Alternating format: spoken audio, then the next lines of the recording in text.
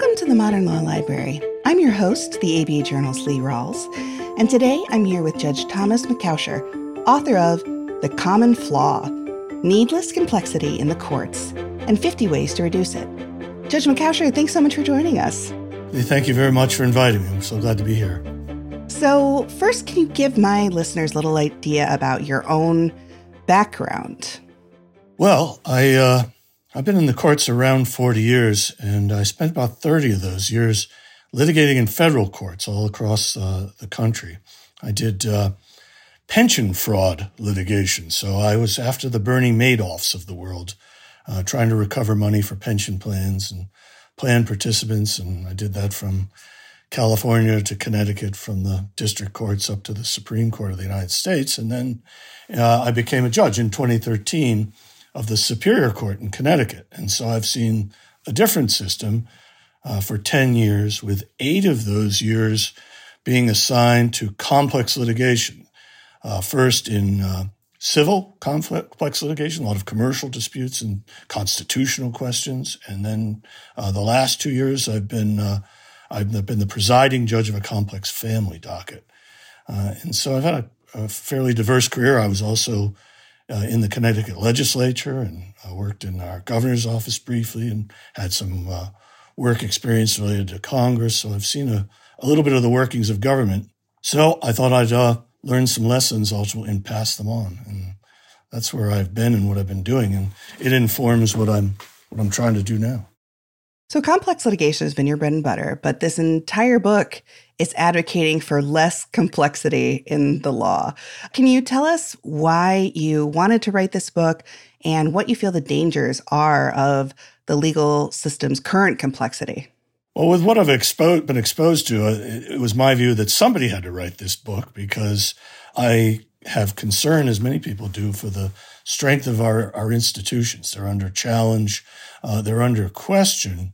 And I believe we have to do 2 things to rebuild faith in them. First, to stop the false attacks on our system, and second, to reform the system so it lives up to the expectation of the public. And so, in my view, that means that we have to make the system more accessible to the public, more understandable to the public, more responsible to the public, and above all, more focused on the people who are involved in the litigation rather than the litigation itself. Cases become cases about a case. They aren't about the underlying human problem. They're about the case itself and the tail chasing that goes on in court about the case. And so my hope is to try to suggest ways to fix that. And I've got 50 of them.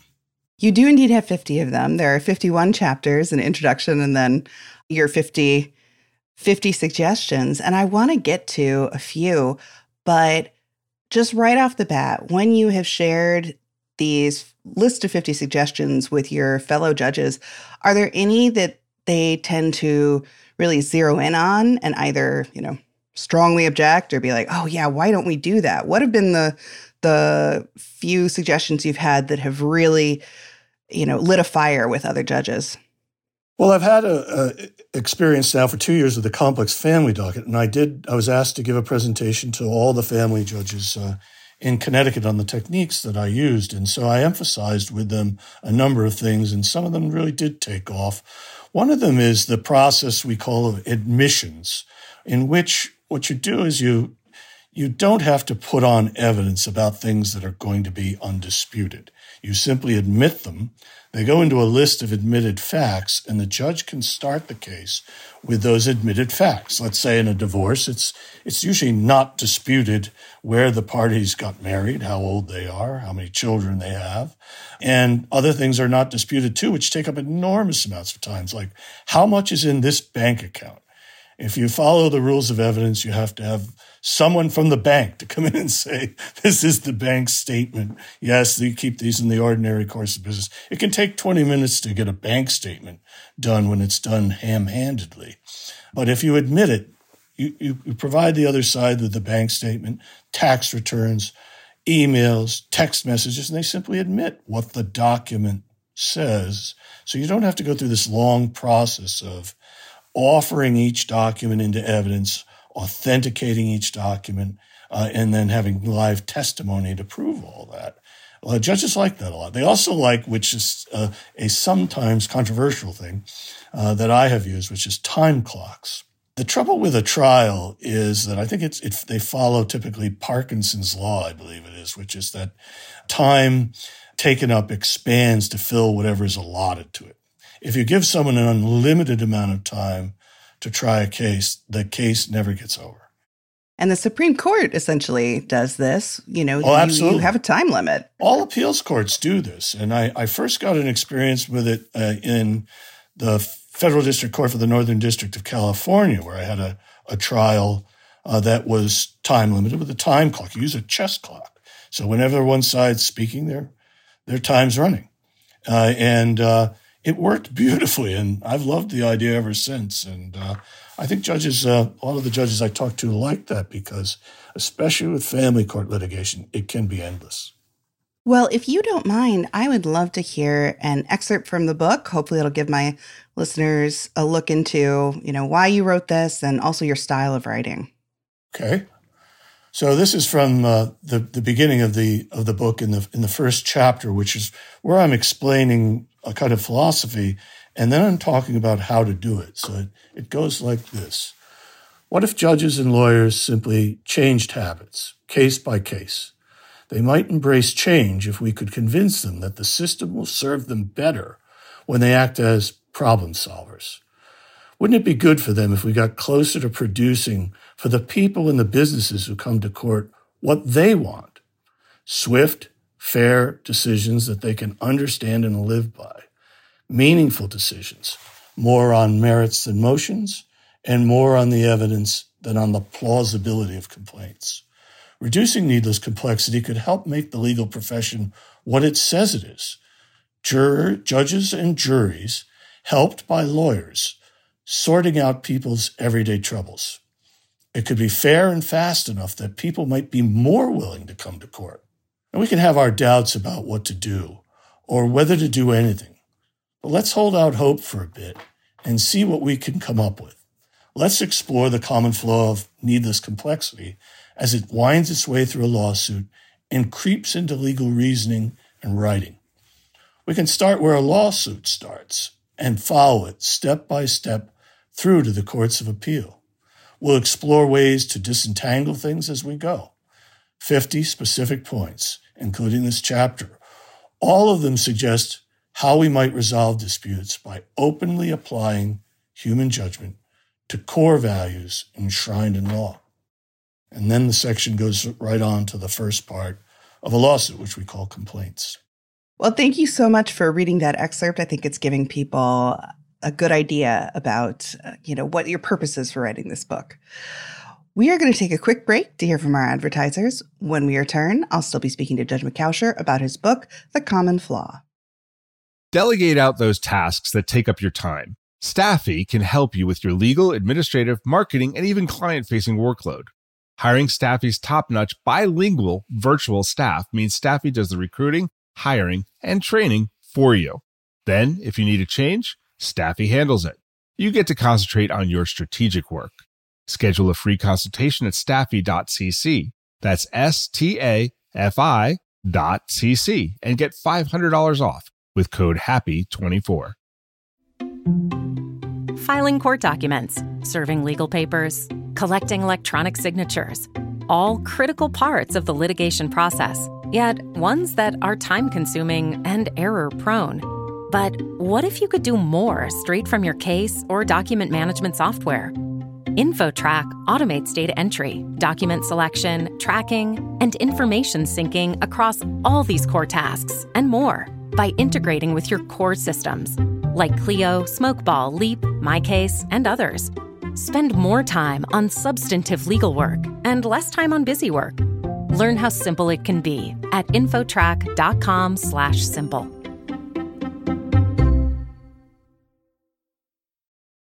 Welcome back to the Modern Law Library. I'm your host, Lee Rawles, here with Judge Moukawsher. I had the feeling while reading the book that your experience in being a judge during the COVID-19 pandemic had prompted some of your thinking around this and some of the suggestions. And I would love to hear your thoughts on that, or anything that sprang from, when in-person trials had to stop and things became remote. How did that impact your thinking about ways we can reduce complexity? Well, you're absolutely right. That was the origin of what I've been doing. And it was March of 2020 when the courts in my state shut down. And so I went home and I was trying to figure out, we couldn't get back into the courthouse, get our equipment or anything. So I came home and started going on the public dockets and trying to find things I could decide.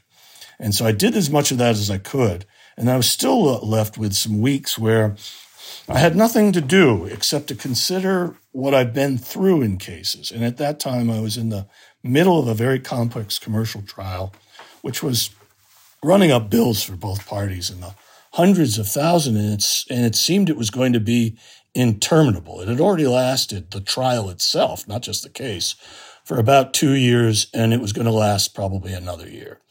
And so I started writing down what I'd seen was needlessly complex in that trial and how we could save time and trouble. For instance, in the case I was trying, there were hundreds of exhibits. I've had cases where there have been thousands of exhibits.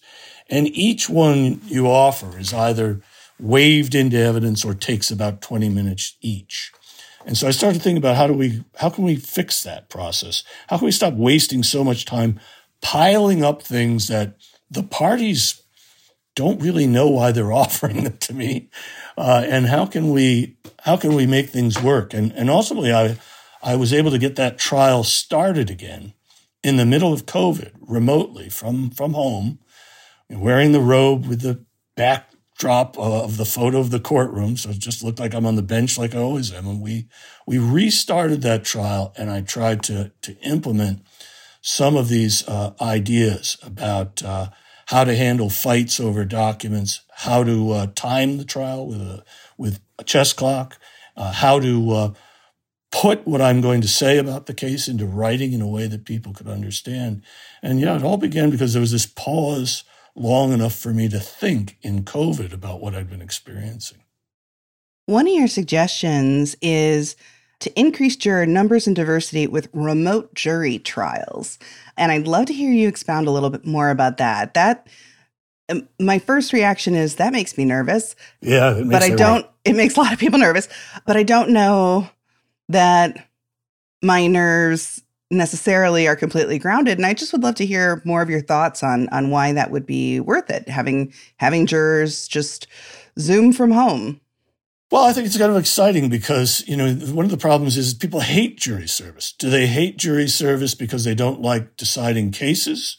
Or do they hate jury service because they have to drive for miles, wait in a long line, go through metal detectors, get stuck in a room, waiting, only to find out that there's no case for them to sit on and then going home angry? And on the other hand, anybody I've talked to, especially retired people and others, they said, well, what if you could actually sit on a case from your home? You could sit down and say, all right, I'm going to click my availability button on the judicial branch website and say I'm available for a jury. And my information is in there along with thousands of other people, so they can come up with a mix, see who's available. They can get the appropriate diversity they want by having all the information in there. They can get people from different parts of the state, different walks of life, et cetera, and then bring them in a way in which they're much more willing to serve. Now, what people usually worry about is that, well, how do we know they're not going to be talking to somebody? How do we know they're going to be paying attention? Well, the funny thing is that after having been doing remote trials for years now, when I see people on the screen, I see them better than I actually see them in the courtroom. And it goes for jurors too. You have a set of their pictures and you can click on them. Are they paying attention? Are they talking to somebody? You look them right in the face when you're looking at them on Teams, was what we use. And the same thing with witnesses. You can look them right in the face. But you can monitor jurors, in other words, very effectively over the web and on Teams or Zoom or whatever it may be. And so you can keep an eye on them. And then, by the way, the other thing that happens in a lot of jury trials is that the jurors are told not to talk to each other, but they do it anyway. And they can't do it when they're all in a Zoom call. They don't know how to contact each other. So they can't begin deliberating until you actually connect them into the jury room. Will they talk to the people at home? They're not supposed to. But we can't stop that now because they go home and talk to people sometimes. Most jurors, I should say, are pretty conscientious about it. They don't talk about the case until they are. But there's no difference between telling them not to talk to a family member or a friend when they get home from the building than to tell them not to talk about it when they're doing it remotely. So I think some of the fears are unfounded, and some states have done this. They did it during COVID, and I haven't heard anything where anyone said that this has been scandalous or anything.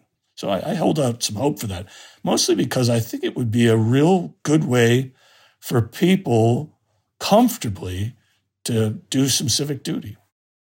To change directions a little bit, you're a judge, you work with law clerks all the time, and you have some ideas specifically surrounding law clerking.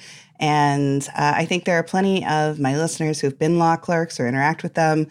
I would love for you to talk a little bit about how you would reimagine law clerking. You say there's a better home for law clerks outside of busy work and junior judging.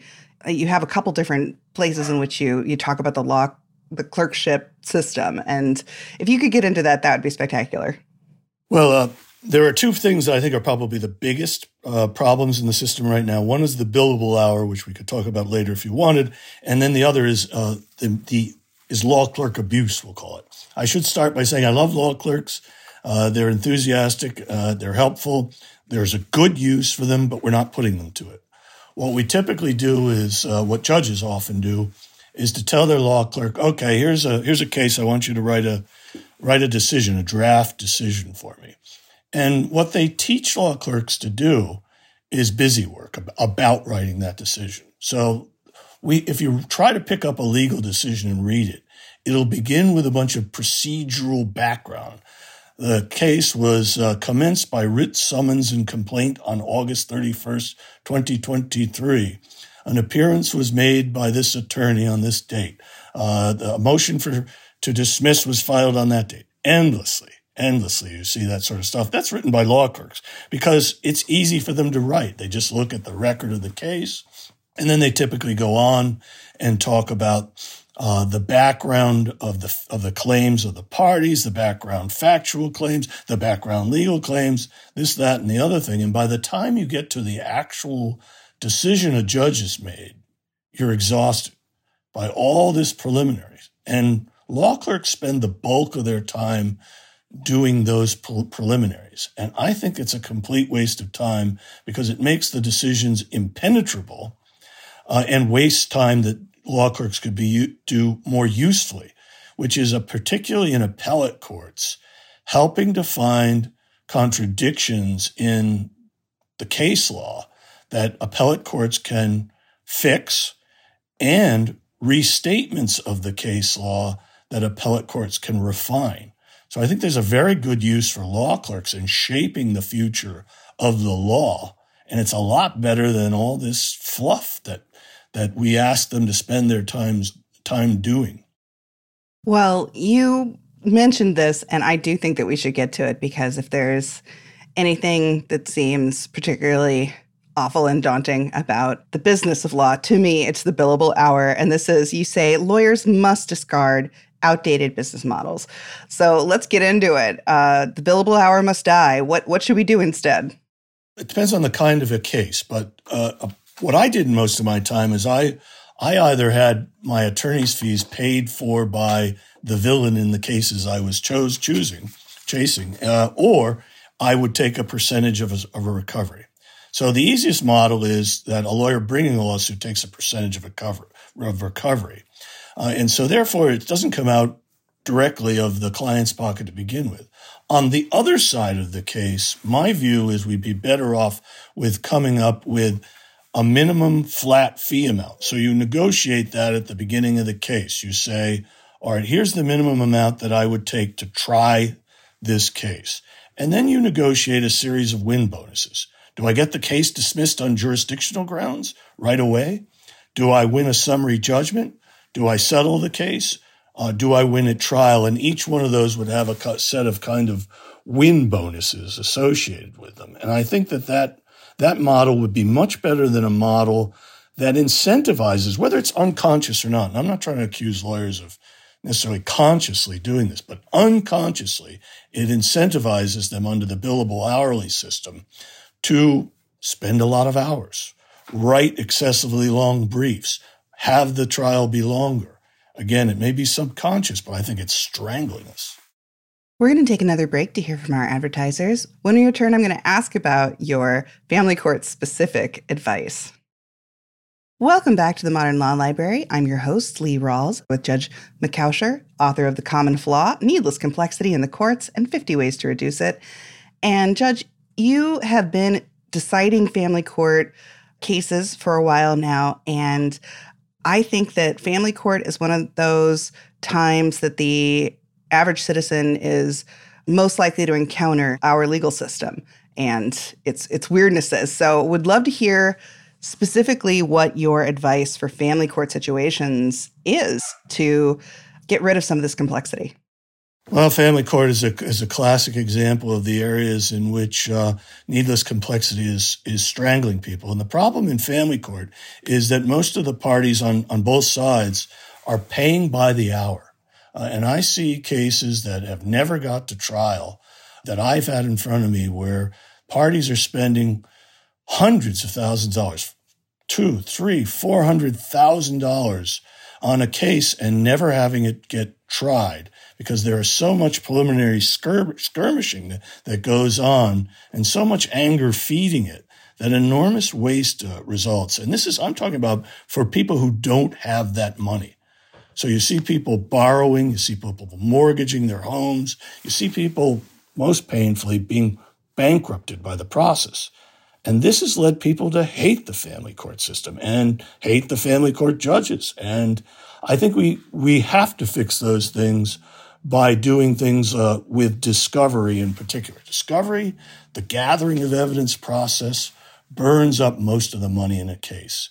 It's about taking people's sworn testimony in advance of trial, gathering documents, but mostly the time gets wasted over feuding over how the documents are being gathered, et cetera. And I substituted for that a series of my own discovery orders. Normally, the lawyers do this on their own, and they simply serve requests on the other side.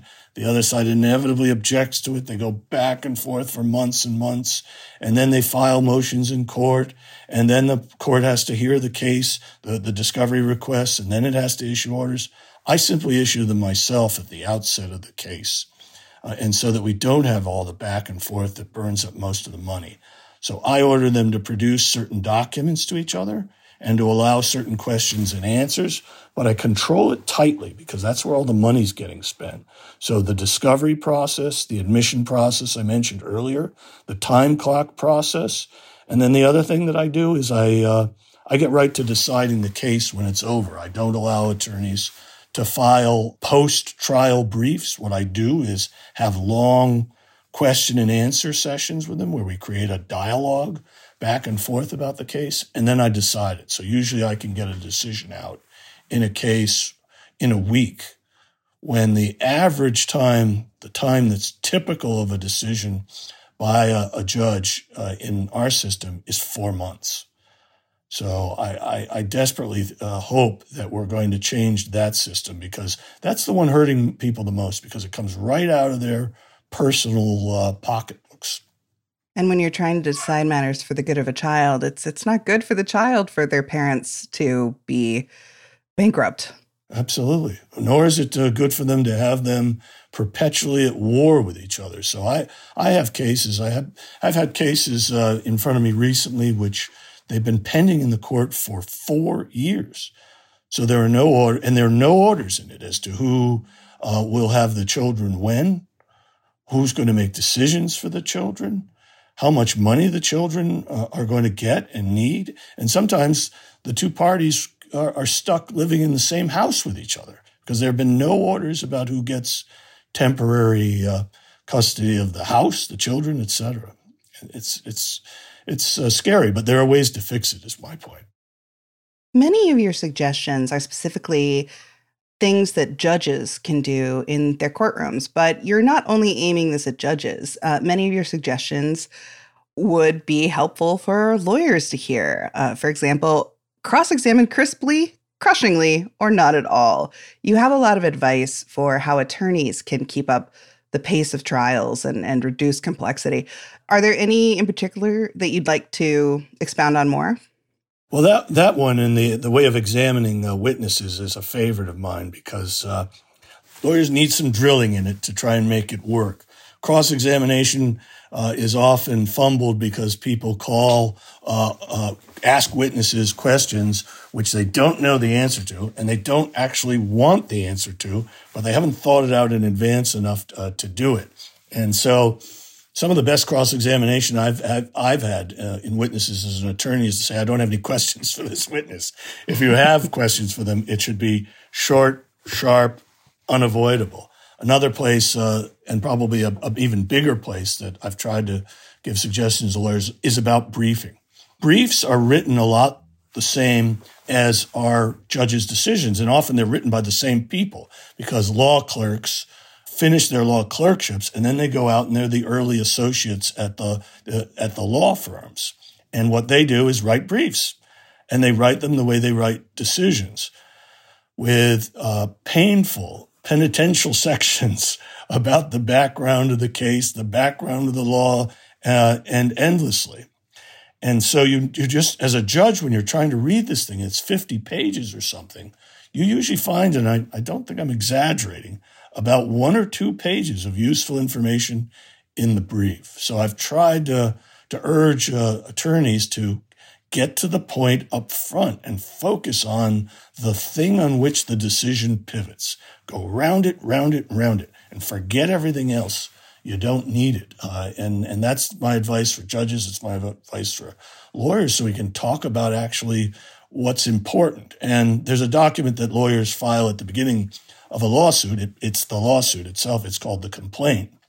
And they have the same problems. I just opened one up yesterday and was reading. It was about 50 pages long. And it was actually fairly well written. The problem is that it simply didn't address what the lawsuit was actually about. And the lawsuit turned on the language of a contract. And yet the lawsuit complaint didn't mention what that language is. And it went round and round it, but never, it should have been these are the words we're relying on in the contract, but they didn't. That's typical. Well, I'm going to pivot just a little bit because I don't want to end our conversation without talking about one of the other major aspects of the book, which is you have cartoons within it. And I'd love to hear the process of you illustrating this book. Your publisher's Brandeis University. I'm just curious, how involved were they about finding these cartoons? I would just love to hear about the illustrations. Thanks. That's a fun part of the Common Flaw that I did. And one of the reasons I did the cartoons is because I'm trying to do this gently. I'm a friend. I'm a great lover of the legal system. I'm trying to pick it up and brush it off, not bury it. And so the cartoons were my idea of just trying to tease gently. And I talked about it with Sue Raymond, my publisher at Brandeis. And I originally, because I'm an amateur artist, thought I could draw some of these. And when I showed her to them, she said, there's a lot of good cartoons out there in the marketplace. There's no reason for you to struggle over these yourself. So I got the message and went out and bought the rights to the cartoons, because I found, as she suggested, that there were so many cartoons out there about lawyers and courts, and they were right on point with the points I was trying to make. So that was a fun aspect of it. And I'm glad they're in there because, again, it's to try to approach this with a light heart and from a friendly perspective. They were a fun aspect, but also I found them really instructive, sometimes in just the illustration and then the pithy one-liner underneath.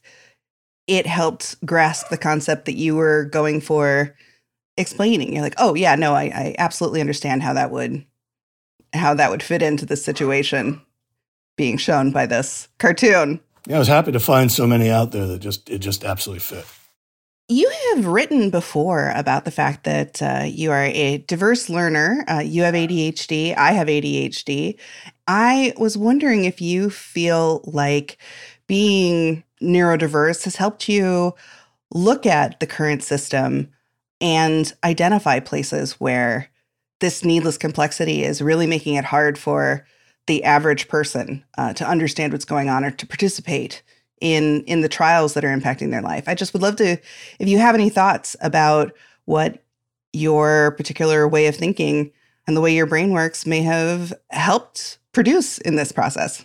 Well, that's such a great question, because learning and growing up and studying, I always found it, I was always the kid squirming in their chair reading and trying to keep my focus and attention where it belonged. And as I went through law school, I started to pick up the habit of trying to understand what a case was about without plodding through all the stuff that was in the way of what the case was about.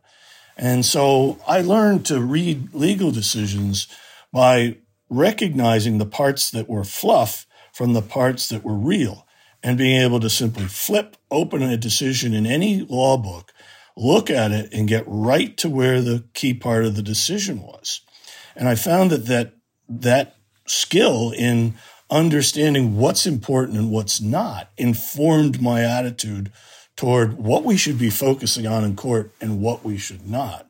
And it grew out of, I don't want to say impatience, but my desire to get to the heart of a matter rather than fiddling around the edges. So I definitely think the way I had learned as a child and the way I ultimately learned to read and study and learn in law school translated itself into both my practice and to this book, very much so.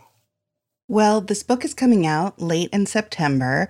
I was wondering, do you have any ideas for where you go from here once it's out in the world?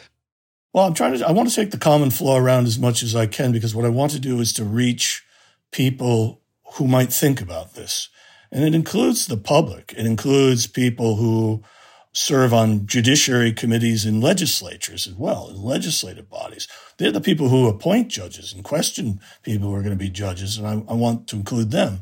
But obviously, judges and lawyers are a principal group of people that I want to reach, and I'm going to try to reach them by reaching them through organizations like the American Bar Association. For many years, I was involved in the section on employee benefits, and I was a chair of the committee on employee benefits and did a lot of speaking around. And I'd like to do that sort of thing and network through those things, all the state bar associations and the major law firms. And I've been developing a list of people to send copies of the book to and to offer to come and speak. And I just like to do that. I think that, when you spend a long time learning something and you really feel comfortable, you know it, that you should pass the lessons on. And that's my goal, to reach people who can help me pass those lessons on and hopefully build the faith that we ought to have in our system to a higher level. And I should say, in connection with that, I just can't resist saying that people should remember, though, we have a fundamentally honest legal system. My criticism is that it has to function better. But I'm proud of the people I've met in the system that we've got an honest legal system, and all you have to do is look to other countries in the world to recognize just how honest it is.